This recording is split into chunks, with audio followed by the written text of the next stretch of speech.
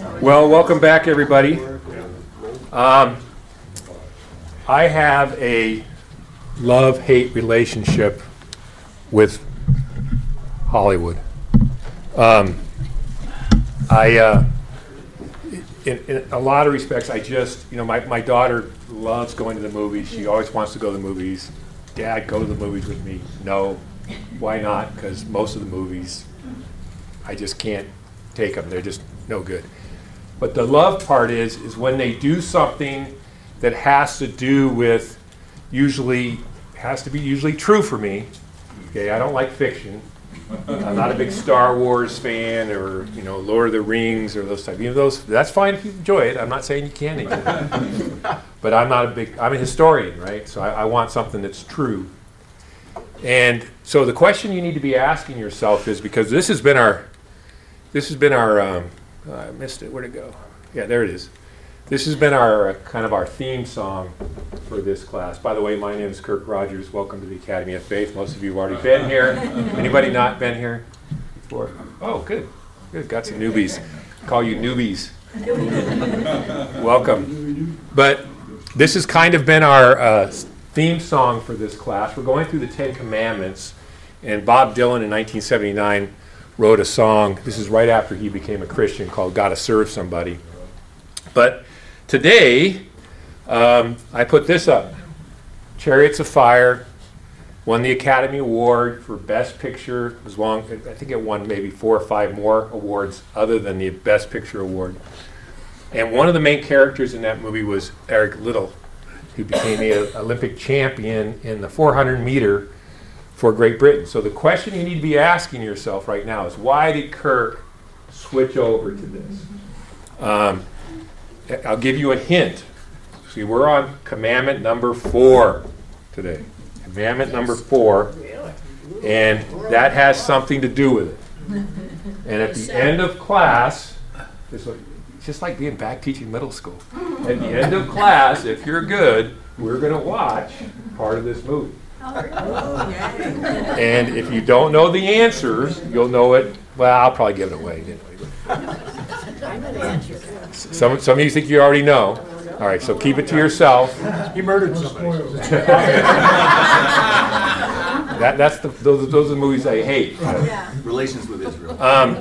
But so think about this. I mean, how providential is this? I'm going through this class, getting ready to do this class, and I'm kind of struggling with this, because one of the things about the Ten Commandments, you think it would be pretty easy, right? Boom, boom, boom, get out, get in, get out.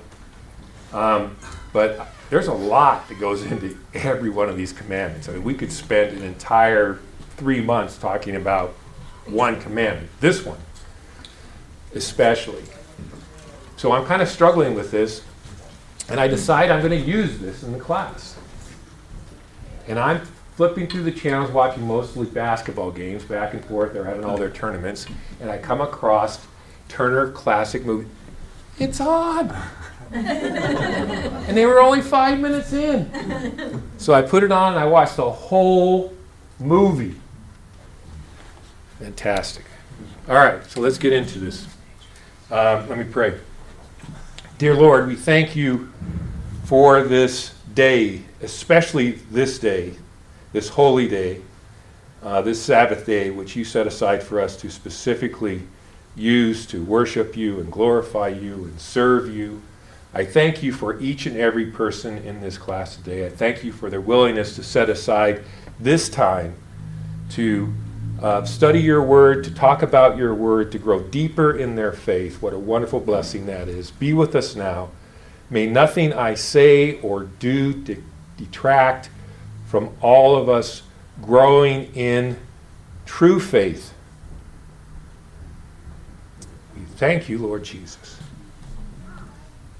that you love us and that you went to the cross for us.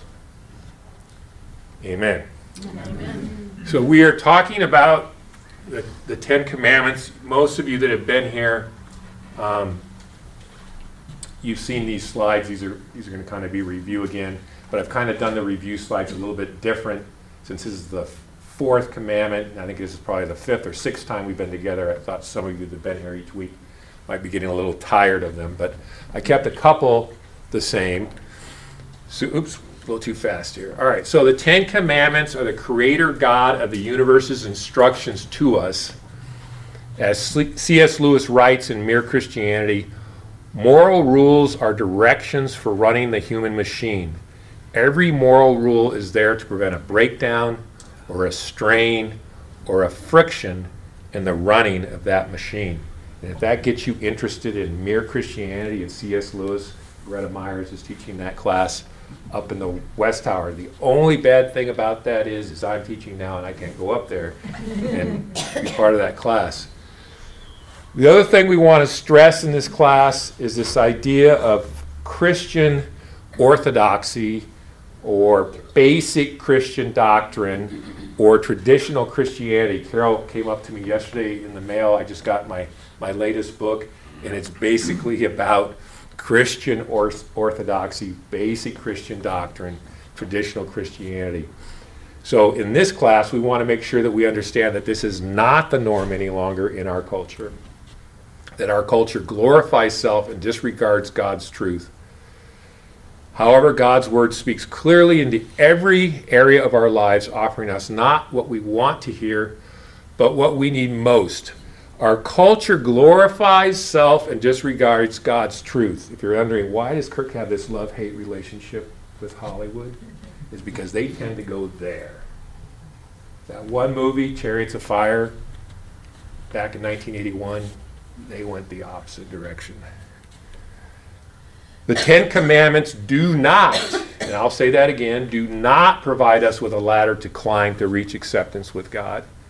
Instead, they are a mirror that exposes our sin and sends us to our Lord Jesus Christ as our Savior, charting the way the Christian must walk to enjoy the fullness and freedom our Heavenly Father intends for us. The gospel sends us to the law again and again to inquire what is our duty on those who are justified by our faith in our Lord Jesus Christ. The Christian believer is free from the law as a means of justification.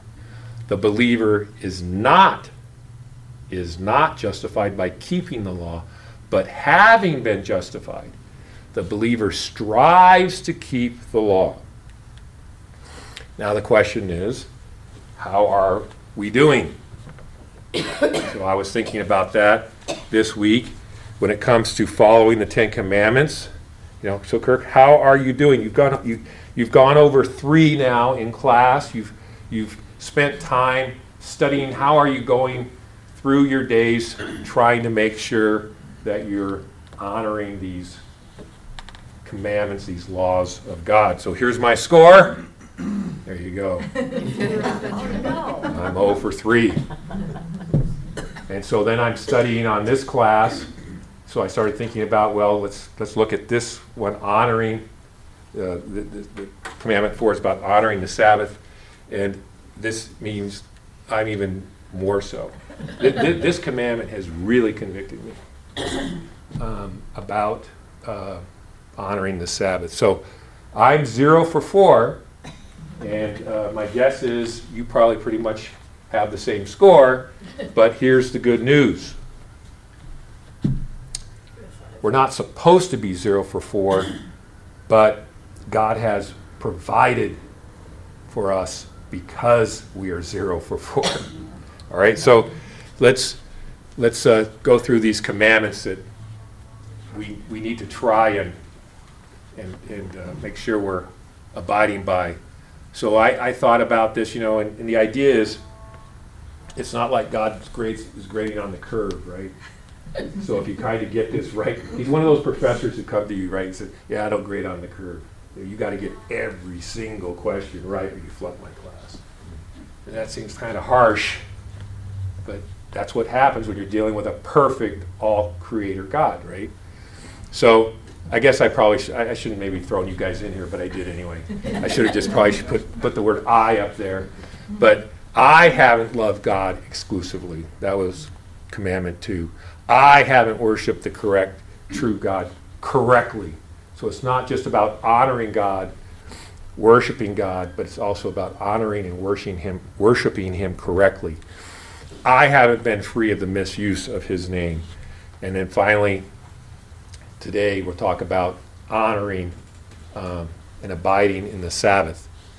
So Alistair Begg, who I'm reading one of his books to help me with this class, and I'll admit that I take a lot of this stuff from him, writes in his book, if we could have kept all the commandments perfectly, then God would have accepted us. But we can't, and therefore he doesn't. We're guilty. We've broken God's law, and it is by means of the law that we're made conscious of our sin. If we simply compare ourselves with other people, we may say, well, I'm a little better than this individual, I'm not as good as that one, but I'm on a kind of sliding scale, I'm really not that bad. And if God grades on the curve, then presumably I'm really okay.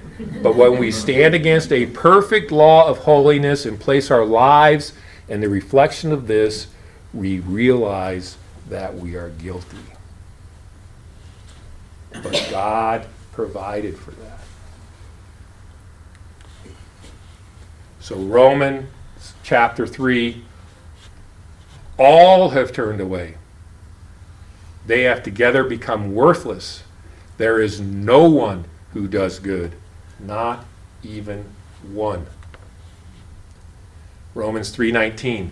Now we know that whatever the law says, it says to those who are under the law, the purpose being, so that every mouth may be silenced and the whole world held accountable to God.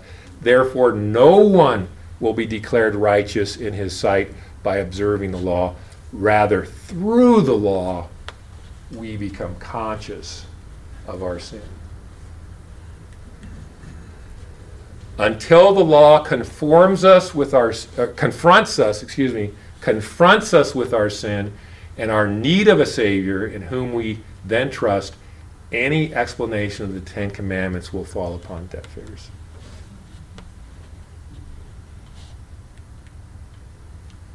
So the believer that keeps the law of God, not believing that by keeping it we gain acceptance or approval with God, but rather we keep God's law as a declaration of our grateful response to his love. Until we understand that, then we really haven't understood enough to proceed with the study of the Ten Commandments. And you're probably getting tired of hearing this, but you're going to hear it every class I teach on the Ten Commandments. So here today we come to our fourth commandment, Exodus 28. Remember the Sabbath day by keeping it holy. 6 days you shall labor and do all your work, but the seventh day is a Sabbath to the Lord your God. On it you shall not do any work, neither you, nor your son or daughter, nor your manservant or maidservant, nor your animals, nor the alien within your gates. For in 6 days the Lord made the heavens and the earth, the sea, and all that is in them, but he rested on the seventh day. Therefore the Lord blessed the Sabbath day and made it holy. So that's our focus for today. And boy, could we spend a lot more time on this. So make sure you understand that I'm not doing a complete, exhaustive study on this commandment today. So the Bible Project, we saw one of their videos a couple weeks ago. I like these guys. I think they do a really good job of taking very complicated, sometimes complicated themes and kind of helping us with this. So they have a video on the Sabbath. So I thought they did a much better job in 5 minutes and 27 seconds than I could. So we're going to watch this video together, but I'm going to give a little bit. I know this is small, so you're going to have to listen to me read this. But one of the things that I found this was from the notes on this video. So, oh my goodness. You go watch one of these 5-minute videos, and if you click on their study notes, the study notes for this video for its 5 minutes and 27 seconds, 52 pages. 52 pages. So this was in one of those notes. So one of the things that we have to remember is the Sabbath was instituted by God way back, of course, in the Old Testament. And if you know, I think it was somebody came up to me. I think it was Margaret, and she goes, "You know, Kirk, I like your class. You're just bringing in all kinds. You got your Catholic priests, you got your evangelicals. Now we got a rabbi." So this is what he says about the Sabbath, and I know it's small, so you're gonna have to listen as I read. This phrase is so important, it's easy to miss its centrality. Just as in the 7th year of release, man desists from utilizing the land for his own business and benefit, so on the Sabbath day, he desists from using that day for his own affairs. And just as the intervals in regard to the release year and the Jubilee years are determined by the number 7, so too is the number 7 determinative for the recurring day when man refrains from his own pursuits and sets it aside for God. In regular succession, he breaks the natural flow of time, proclaiming and that the break is made for the sake of the Lord. This meaning, which we have ascertained from the laws, finds its support in Isaiah 58. If you restrain your foot on the Sabbath so as not to pursue your own affairs on my holy day. Man normally is master of his time. He is free to dispose of it as he sees fit or as necessity bids him. The Israelites is duty bound, however, once every 7 days to assert by word and deed that God is the master of time. 1 day out of 7, the Israelite is to renounce dominion over his own time and recognize God's dominion over it. Every 7th day, the Israelite renounces his autonomy and affairs, God's dominion over him. In the conclusion that every 7th day, the Israelite is to renounce dominion over time. They got that twice? Yes, got that twice, sorry. God's dominion over time and thus over himself. Keeping the Sabbath is acceptance of the kingdom and sovereignty of God.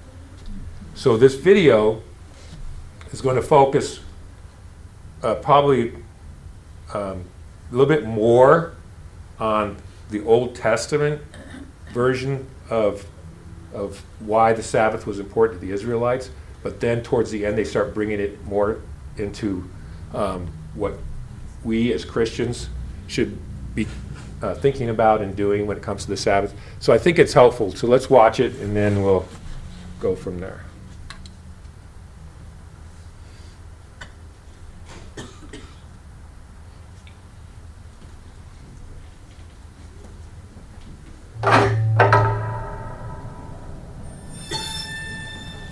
The number 7 is a big deal in the Bible. Yeah, in biblical Hebrew, the word 7 is connected to the idea of fullness or completeness. And that's something we all long for, but don't often experience. Instead, we find ourselves working endlessly, fighting back chaos with no real rest. Yes. Now keep all that in mind as we turn to Genesis 1 in the Bible.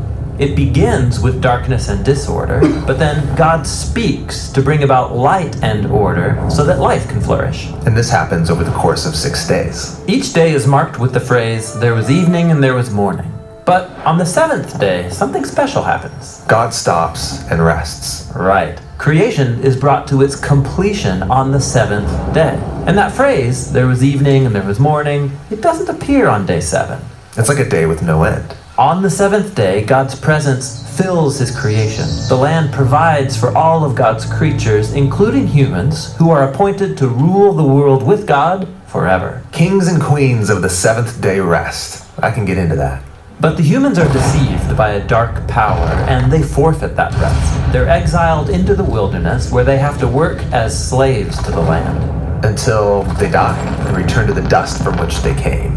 But God wants to restore humanity back to that seventh-day rest. So he chooses to give the family of Israel that experience of ultimate rest so they can share it with others. But how? They're in Egypt, slaves to an oppressive empire who's grinding them into the dust. So God confronts Egypt and he liberates the Israelites, taking them through the darkness and chaos on the way to the promised land. Now, while they're on their way, they find themselves in the wilderness. It's easy to get lost, life is a struggle.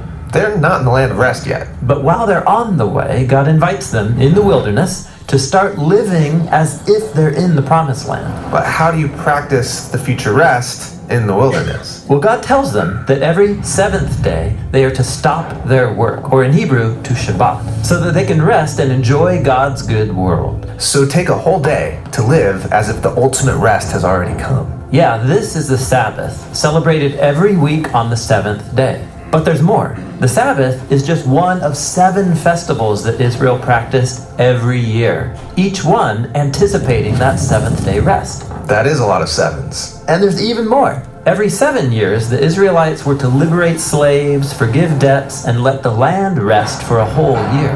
And then, every 7 times 7 years was the ultimate seventh-day rest, called the Year of Jubilee. If anyone had lost their land or gone into debt, all was forgiven, everything restored. Wow, so the Sabbath, these feasts, the Year of Jubilee, it's all pointing towards the hope of future rest. Right. Now, when the Israelites went into the land, they forgot their God, and so they forfeited their chance for rest in the promised land.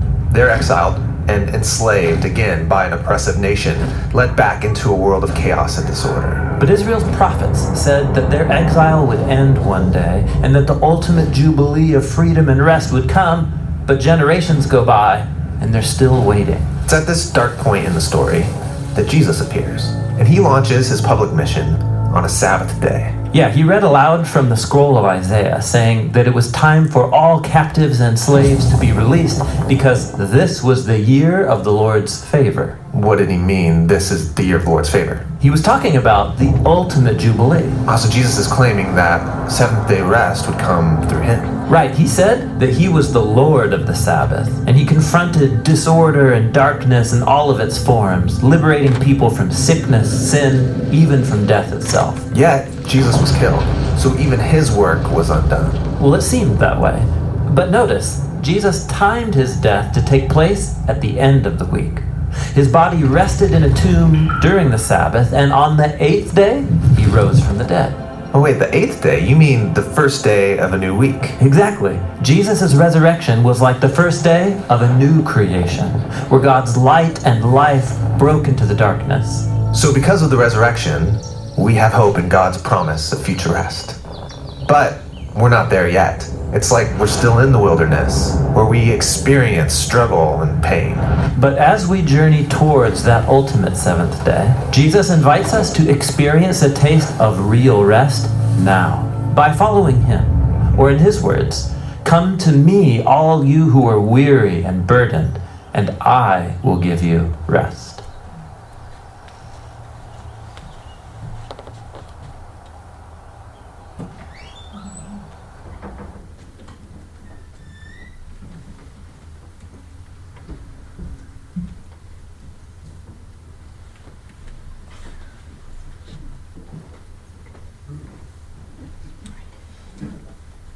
Kirk? Comments, questions, or concerns? Yes, ma'am. I might not have the answer. This week in the Wall Street Journal, there was a survey that was done about people in this country, and 28% worship on a regular basis. 28%. I'm a big Wall Street Journal fan, Did you read that? and I did read that article. Friday. Wasn't that a Friday? And what was more frightening was back in the year 2000, it was 70%. That's right. That's not So that in long 20 ago. years, we've basically gone from 70% to 20%. Yeah. Did anybody find this helpful? More confusing? It's awesome. Yeah. It's really good. The switching the focus from, not the list of things you can't do on the Sabbath to, really celebrating our being back in the garden. Right. Is great. And the way it's just a way of doing what the Lord is directing you that day, as opposed to all the other rules we make for ourselves. Like, what is it that the Lord would have us do with this rhythm of every seventh day? I like that. So These are amazing. So I know I enjoy them. So one of the, if we read the Bible verse about the fourth commandment, and a lot of that is in there. You will desist, you will stop, your work, and of course the Jewish people took that, and they came up with this gigantic list of things you could not do in order to try and make sure that you were following that law. And I debated whether or not we should spend time talking about that. And here I am talking about it because I decided we weren't going to talk about it. But if I'm right, Jeff might know the number, but there's somewhere like 58 specific things you cannot do.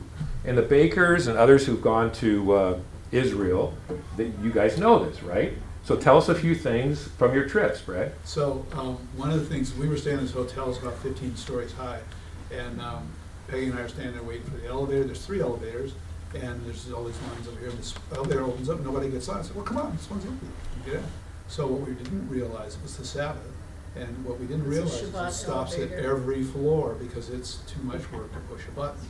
So every floor, of course, we were way up high, and we were standing. No wonder nobody was getting on that elevator. Were the elevators express elevators? Or? No, it was. You had to push a button. So they can't push the button. They can't turn on a light. On Sabbath, it automatically reverts to every floor, and then it goes back to a regular elevator. You But can't. there's 2 others that are not like that. You can't turn on the oven. You can't.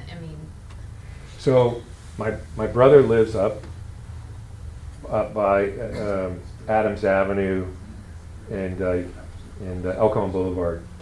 And if you go up there, and somebody told me about this, I think I read an article about it in the Reader. But up there they actually do have that wire. Yeah. Have you seen it? Yeah. That runs all around, that lets them know how far you can walk on a Saturday without breaking the Sabbath. So if you look up and you see the wire, that's it. You can't go any farther than that. And it actually exists. Right. I mean, it's up there. They You have it in La Jolla too? Yeah, And so the other thing I thought we would spend time doing, which we're not, is talking about how Jesus then took this, right? And a lot of us know a lot of these stories, but Jesus spent a lot of his time trying to convince the disciples and the Pharisees and everybody else about the idea it's not about rule keeping. Okay, it's about what you do with that day in honoring me. The Sabbath was not, it wasn't made for all this rule following. It was set aside so that you can better have a relationship with me, your Lord and Savior. So that is what we're going to spend our time talking about. All right. So, with that said, one of the things we're doing in this class, getting back to that Christian doctrine, that Christian orthodoxy, is we're looking at some of these confessions, the Heidelberg Confession, Westminster Shorter Catechism, Longer Catechism, and see what they had to say. Not a problem. So here's the Heidelberg Catechism, written in 1563. What is God's will for you in the fourth commandment? First, that the gospel ministry and education for it be maintained, and that especially on the festival days of rest, I diligently attend the assembly of God's people to learn what God's word teaches. You're doing that. To participate in the sacraments. We did that. To pray to God publicly. We did that. to bring Christian offerings for the poor, we did that. Second, that every day of my life I rest from my evil ways. Let the Lord work in me through his Spirit, and so begin in this life the eternal Sabbath. Right? So that's kind of what they were talking about in the video. This idea of getting ourselves ready for that eternal Sabbath, that Sabbath day that never ends, where we're at rest, where we're honoring and praising and worshiping God. It's ceaseless, right? I like this one. The other two are a little more convoluted for me. But we're going to talk about it anyway. So here's the Westminster Shorter Catechism. What is required in the fourth commandment? The fourth commandment requires the keeping holy to God such set times as he hath appointed in his word, expressly one whole day in 7, to be a holy Sabbath to himself. Which day of the 7th hath God appointed to be the weekly Sabbath? Because people debate about this, right? Because in Judaism, it's Saturday. Seventh-day Adventists, they're Christians. They worship on Saturday. From the beginning of the world to the resurrection of Christ, God appointed the 7th day of the week, Saturday, to be the weekly Sabbath, and the first day of the week ever since to continue to the end of the world, which is the Christian Sabbath. So as Christians, we have taken the resurrection of Jesus as our Sabbath day. How is the Sabbath to be sanctified? The Sabbath is to be sanctified by a holy resting all that day, even from such worldly employments and recreation as are lawful. We can talk about that. We're not going to. Or the other days, and spending the whole time in the public and private exercises of God's worship, except so much as it is to be taken up in the works of necessity and mercy. Here's the Westminster Larger Catechism. I think I'm going to let you look that one up and read it. So, remember the Sabbath day by keeping it holy. In other words, sanctify the day. Make the day sacred. Make it different from your other 6 days. Remember, the Sabbath day is setting it apart. That's what it means to keep it holy. It means to set apart, to sanctify. So, in what ways do we do that? So we can spend some time talking about that, right? We did in the Heidelberg Catechism, we talked about that. We come and we gather together and worship. We come to gather together and pray. We come to gather and do the sacraments, the holy sacraments. Now, the question that I have to ask myself, and the question I've been asking myself, is, it says the day. Not the time we're here just to worship, but the day. You guys are still here. 2/3 of the congregation gone. Come back to Sunday school. And I'm not trying to be judgmental here. What I'm trying to do is just like for me, I'll use myself, is I am now really thinking this through and convicting myself is how do I use the Sabbath day? I don't know if I have a slide on this. Maybe I do. I'll save it. See if I do.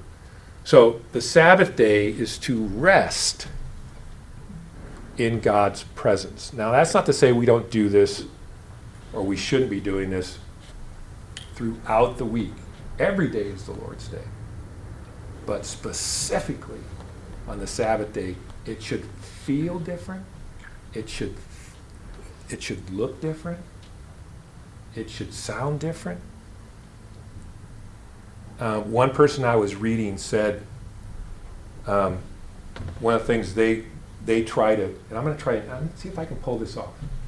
What they try to do on the Sabbath, they were talking about fellowship after church. So we just had a big fellowship after church, right? That's something we should be doing on the Sabbath, fellowshipping with our friends and other believers and seekers and people who just walk through our doors. But what this person said that he tries to do is on the Sabbath, he tries not to talk about current events. He tries not to talk about what's in the news. He tries not to talk about his own personal challenges or whatever. On the Sabbath, he tries to focus his attention on God and talk about what God has done. Interesting concept. So if we're all down, and of course I didn't do that when I was down in fellowship. I was probably talking about the Ukraine mess and how upsetting it is to me.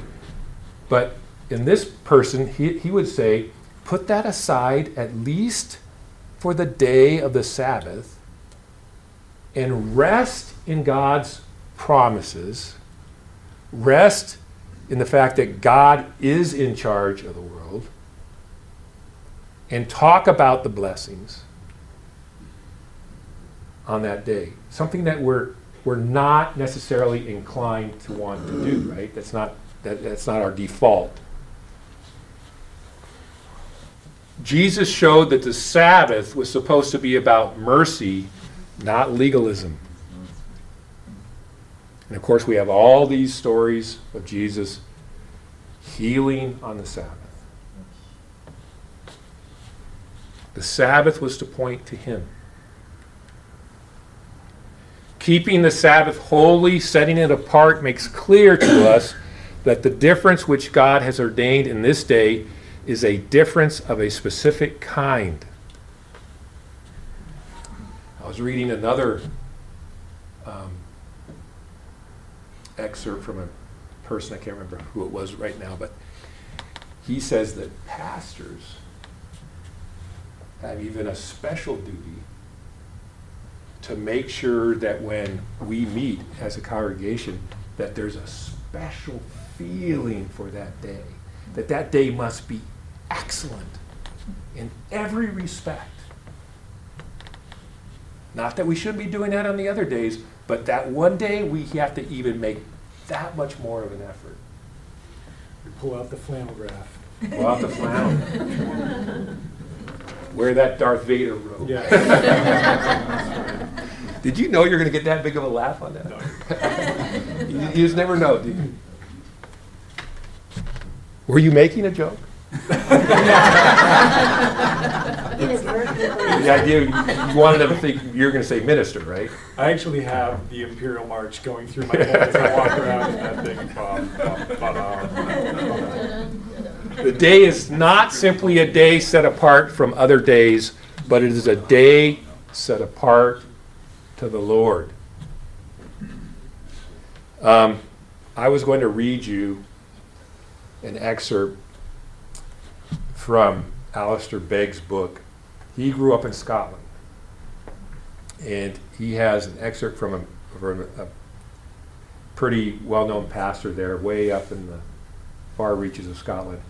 And he describes what it was like on the Sabbath day for him growing up.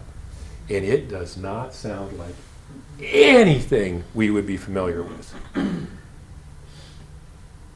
And he talks about the fact that everybody would start getting things prepared as much as they could for the next day meal on Saturday. And the fact that it was just, the thing that he said it was most striking to him was the silence. Because nobody was doing anything but going to worship, mostly walking, coming home, having dinner.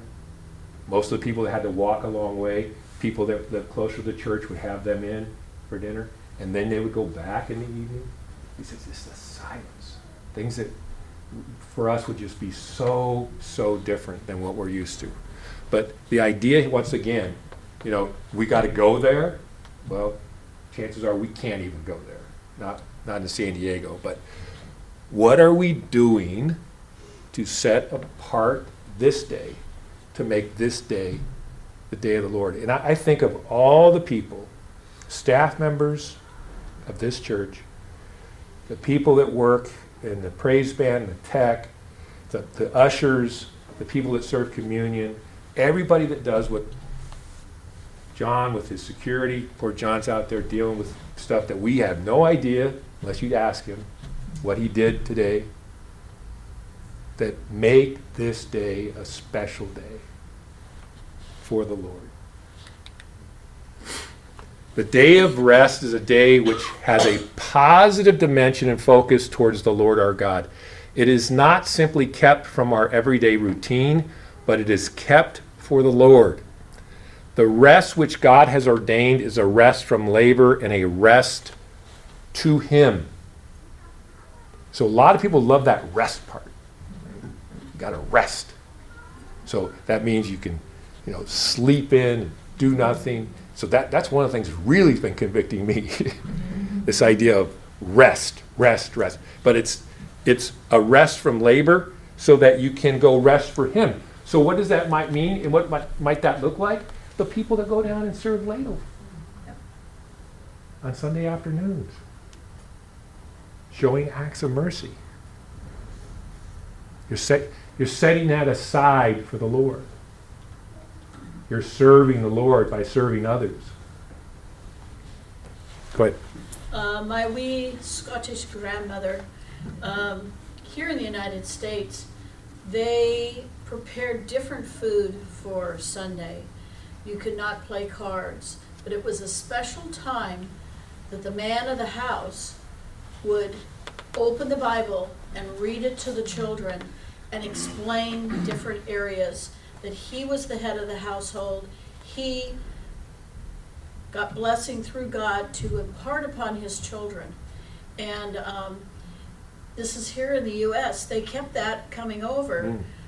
Walker Scott's store was not open on Sundays. We have Chick-fil-A that's not. Kensington, you've got, what's the Mexican restaurant up there? Ponce's? Yeah, Ponce's is not open on Sunday. And, you didn't go out shopping and you didn't do that. You were with your family.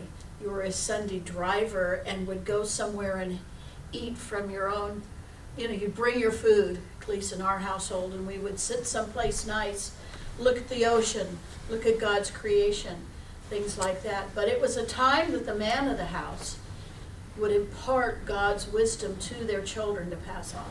So Carol and Abby got me a couple Christmases ago Ancestry.com, so I know kind of my makeup, and one is Scottish, mostly Irish though.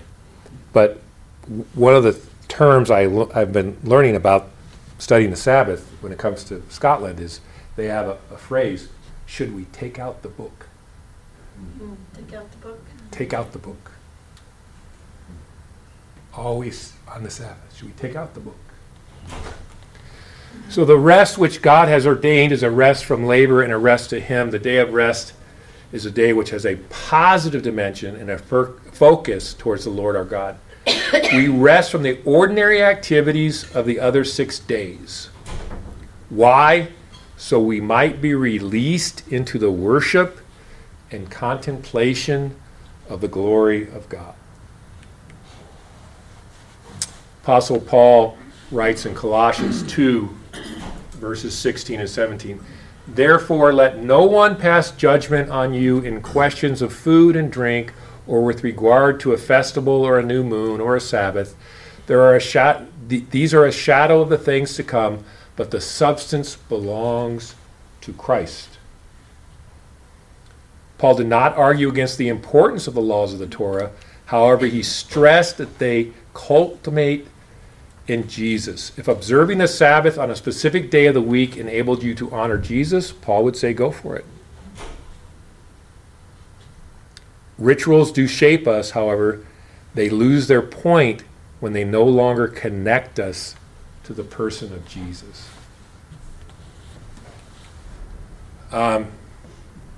So, Can I ask a question? good. If you don't mind going back to the last Yep. slide, would you say with the commentary from that last slide about if observing the Sabbath on a specific day of the week enabled you to honor Jesus, Paul would say go for it. Would you say for people that actually their jobs are, they've got to clock in on Sunday, that according to Paul in Colossians, there's levity given, or there's flexibility given for those people to, I'm going to have to worship on Wednesdays or whatever, and that becomes the Sabbath, and that's kind of what he's getting at. Yeah, I think that's exactly what he's getting at. So here's a person for 10 years who worked on Sundays. Yeah. I worked in the grocery business. Sundays were our second busiest day of the week. And I worked every Sunday.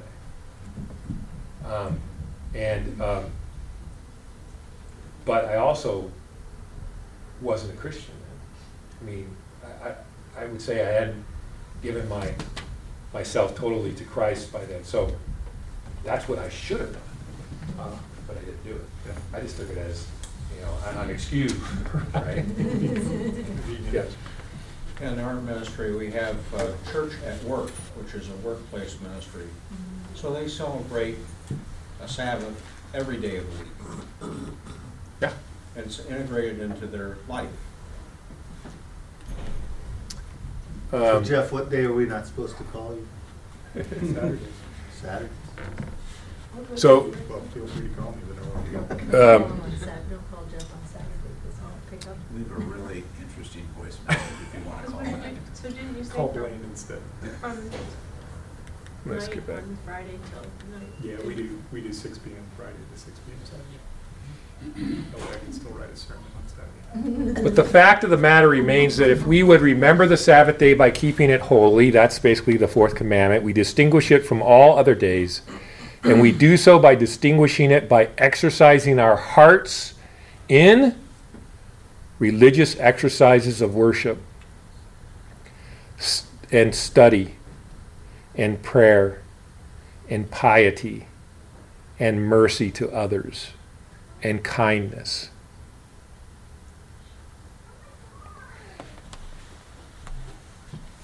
I'll speak for me, because I've done this. If you come, and I'll tell you right now, once I started coming to this church, growing deeper in my faith, I miss when I can't be here. So I was out of town a couple weeks ago. It just doesn't feel right. But when you're here, even when you're here, are you one of those people? I will admit, sometimes I'm this way, where, I'm going to go to worship. I want to be a good Christian. But boy, you better not go longer than 25 minutes. And this worship service better be over by no later than 10:15. And there's no way I'm hanging out and listening to Kirk till 11:30. And don't make me come back here in the evening for a prayer service or a sacred concert. No, don't want that. So if you're thinking that way, are we honoring the fourth commandment? Depends, maybe. Maybe not. Go ahead. I just think the phrase that's critical is exercising our hearts. Like getting out of our heads and actually be engaged, having our hearts engaged. Yeah, and that's one of the things, it's not just coming and sitting and just kind of letting everything kind of happen to you. Like I've had lots of pastors in the past who've always talked to us about the fact that if you're having a problem getting something out of the sermon, if you have having a hard time getting something out of the worship service, you have something that's difficult for you getting something out of the Sunday school class, more than likely, that's on you. Right? I mean, I'm showing you all kinds of great videos. Show you chariots of fire. Whenever our experience of worship is so devalued and our notion of the Lord's Day is so disintegrated so as to conceive of it in such a way that we believe that religious exercises are supposed to get over and done with as fast as they possibly can so that we may get on with the day, then we stand condemned before the fourth commandment. And I'm kind of thinking about what are the pressures of the culture that cause us to get on with whatever the day is. And I mean, I tend to think that in the Western culture, it's productivity. You're going to check your email, you're going to get on that project that you went to. But I think it's, before the Lord gives the Ten Commandments, the Israelites have already experienced manna. And remember what they were supposed to do as far as gathering. They've already learned this lesson of if they try to be productive on the day that the manna was on the seventh day, it wasn't showing up, right? And if that was the only day that they gathered, if you gathered on the sixth day, you could gather twice as much, and God would carry you over to the first day of the week. But if you gathered twice as much on any other day of the week, if you tried to be overproductive, then you're not relying on God's provision. And spoil. Right. Yeah. And so this idea that, God connects, at least in Exodus, he connects the Sabbath to creation. The idea that who is the one who actually puts bread on your table? God does. He's the producer and the creator. And so I don't know what the cultural idols would have been coming out of Egypt. But for us, the obvious one is productivity. So raise your hand. What day, whether you pick what high school, college, whatever, what day did you do most of your studying? Say that again. Do what? Most of your studying. So you're in college. I went to college. What day do you think I did most of my studying? Sunday. Right? I got to get ready for Monday. So Begg talks about in his book, once he became a Christian, he never studied a lick on Sunday. Never. So you have to figure it out, right? You got to figure out the other 6 days, because on Sunday it's going to be focused in on doing the Lord's work, worshiping God. I'm not cracking that book. I'm not writing that essay on Sunday. I never did that. I always was doing that. I was up to the wee hours of the day. So I think one of the cultures, at least if you're a parent, is sports on Sunday. Oh yeah. So I was going to put that up, and I was going to have a good video. A good image to show that. 1949, National Football League votes to move their games to Sunday. Why? Because nothing else took place on Sunday. We got them. I watch football. I might not anymore, but it's also Little League. Little League. He's chasing these kids around on Sundays. I don't know about you, but when I was in Little League, when I was in soccer, no sports leagues had stuff on Sundays. Right. You would have gotten kajoom for that. I got to get to my video on Chariots of Fire. So, is this questions to ask ourselves? Is this activity a selfish indulgence? Talking about when it comes to honoring the Sabbath. Am I doing as I please without reference to God and His Word? Will participation be a help or a hindrance to delighting in the Sabbath? And am I helping others to take the Lord's Day seriously by engaging in this activity?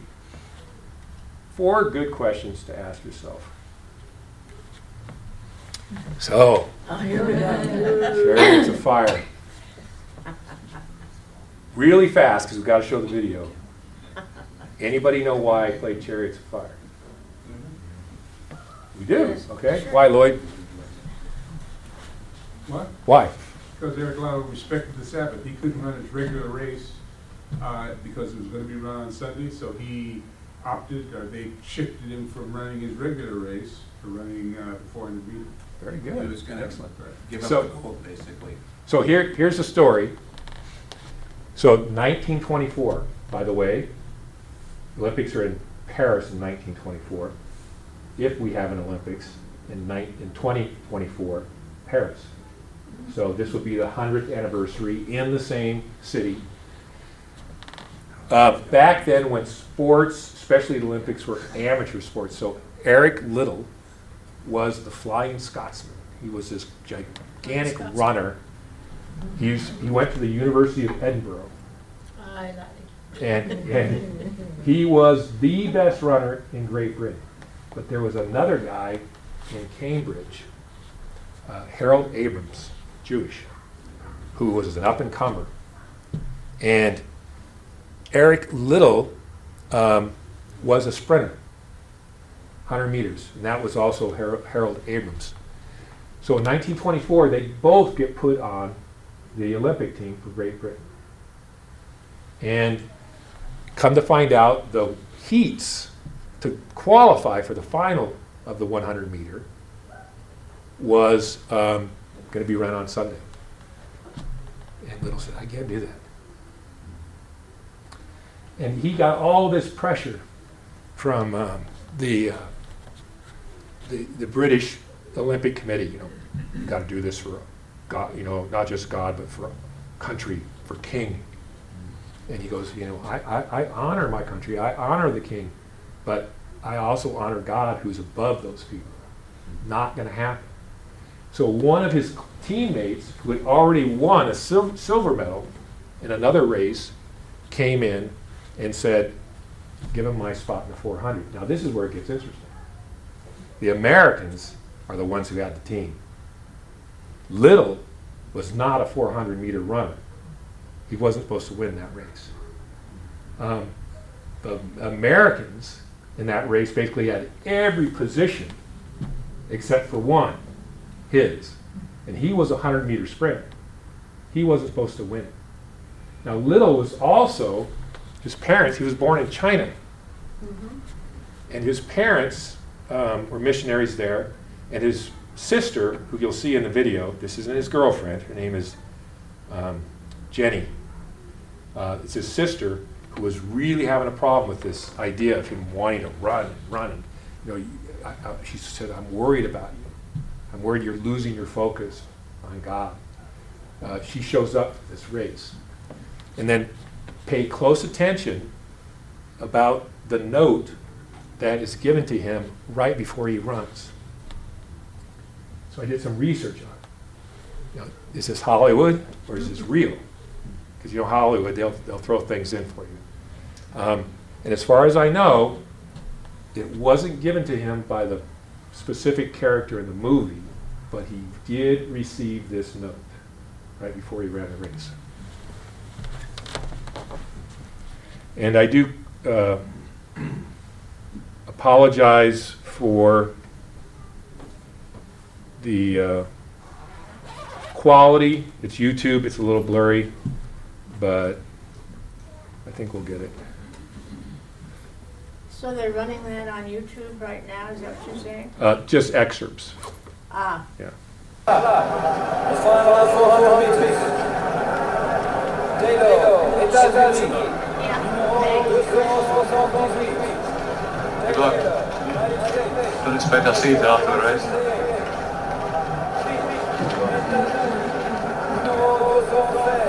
What's the deal with this guy Little, Coach? He a problem?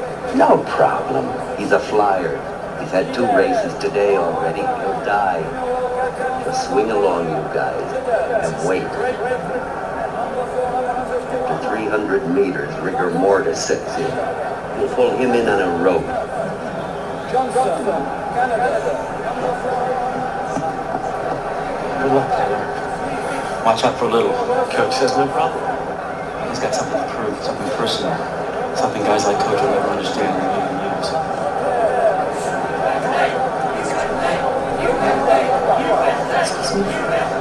Jenny! Sister!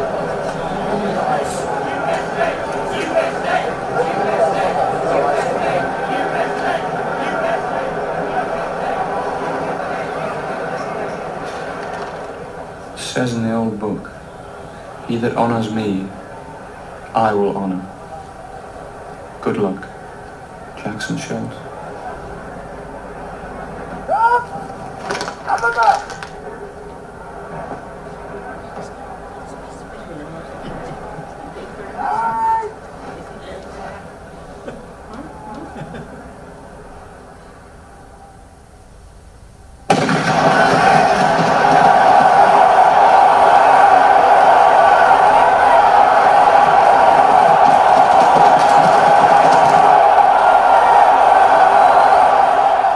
does the power come from to see the race to its end?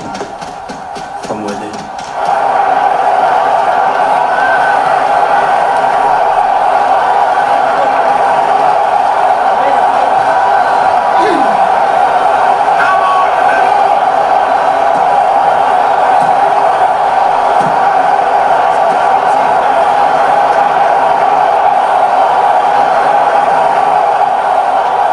Jenny, I believe God made me for a purpose. But He also made me fast. And when I run, I feel His blood.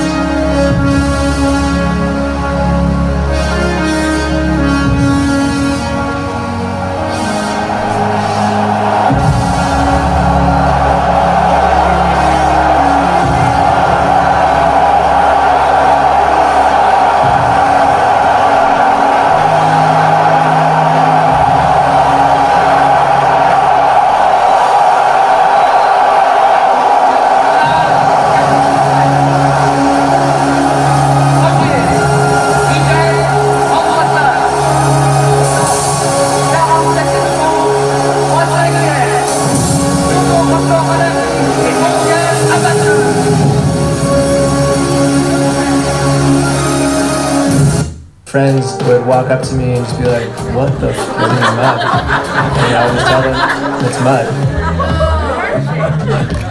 I was drinking tons of coffee. I was jittery, I was anxious. It became really obvious to me that my coffee addiction was more... That was perfect.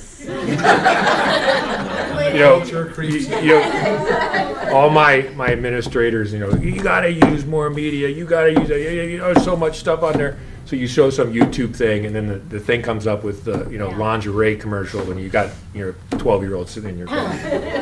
A couple of things about this, though. This was the quote from Little. And these are actual pictures of Eric Little. The actor, great actor who portrayed him in the movie, also from Scotland, also went to the University of Edinburgh. But the Olympic official, now come on, Little, for the sake of your king and your country, you put aside these silly ideas of yours about the Sabbath and about the Lord's day. And Little, I would never set aside my king or my country, save that there was a higher power, a higher authority than the one who sets up kings and the ones who brings them down, and I will not run. But luckily he had a teammate who gave up a spot. He actually set the Olympic record in that race. He was not supposed to win that race at all. I love the scene where the guy comes up, he goes, yeah, watch out for Little. He has something deep inside that the coach doesn't get. So, what happened to him afterward? Yeah, there you go. I'm a historian. Are you coming to that? I'm a historian. I got to give you that. So after that, Little, for the most part, gave up competitive running. Remember, there wasn't really any professional type thing. He goes back to China as a missionary. He comes back a couple times, 32, 39, to visit Scotland for a few days. But the war starts in the late 30s. He's put into an internment camp. And he dies there, 1945, right before the end of the war. But this is what's fascinating. It wasn't just expatriates who were interned by the Japanese. It's also Chinese. And Little, because of what he did as a leader in that camp, people said, he was just such a wonderful person with the young people and organizing sports and games and, leading Bible studies and such. They have, this internment camp in China, they have a monument to Eric Little. Mm-hmm. It's right on the left, and then they also have a statue of him on the right that the Chinese put up. I'm surprised they haven't taken it down. Exactly. They hate Christians. Well, there's a lot of Christians in I know, China. they're hated. But once again, we gotta remember when it comes to this idea of legalism, all of us might be confronted with a situation like this. I'm not saying you necessarily have to go down the same road that Little did, but Little was willing to take it and think about it and decide, for me, I'm not doing it. So he gives up his best race, ends up running a race nobody expected him to win, and God honored that. He wins the race, he sets the Olympic record, then gives all that up, goes back to China as a missionary, dies there in an internment camp during the end of World War II. And my guess is, if Little would have lost that race, he would have been fine with it too. So I kept you a little bit over. Let me end in prayer. Dear Lord, we thank you for this time to be together. Help us to think about and to contemplate what it means to honor you each and every day, but especially on the day that you set aside for us, the Sabbath day. Help us to do that, Lord. We thank you that you are our Lord and our Savior, and we pray this in your name. Amen.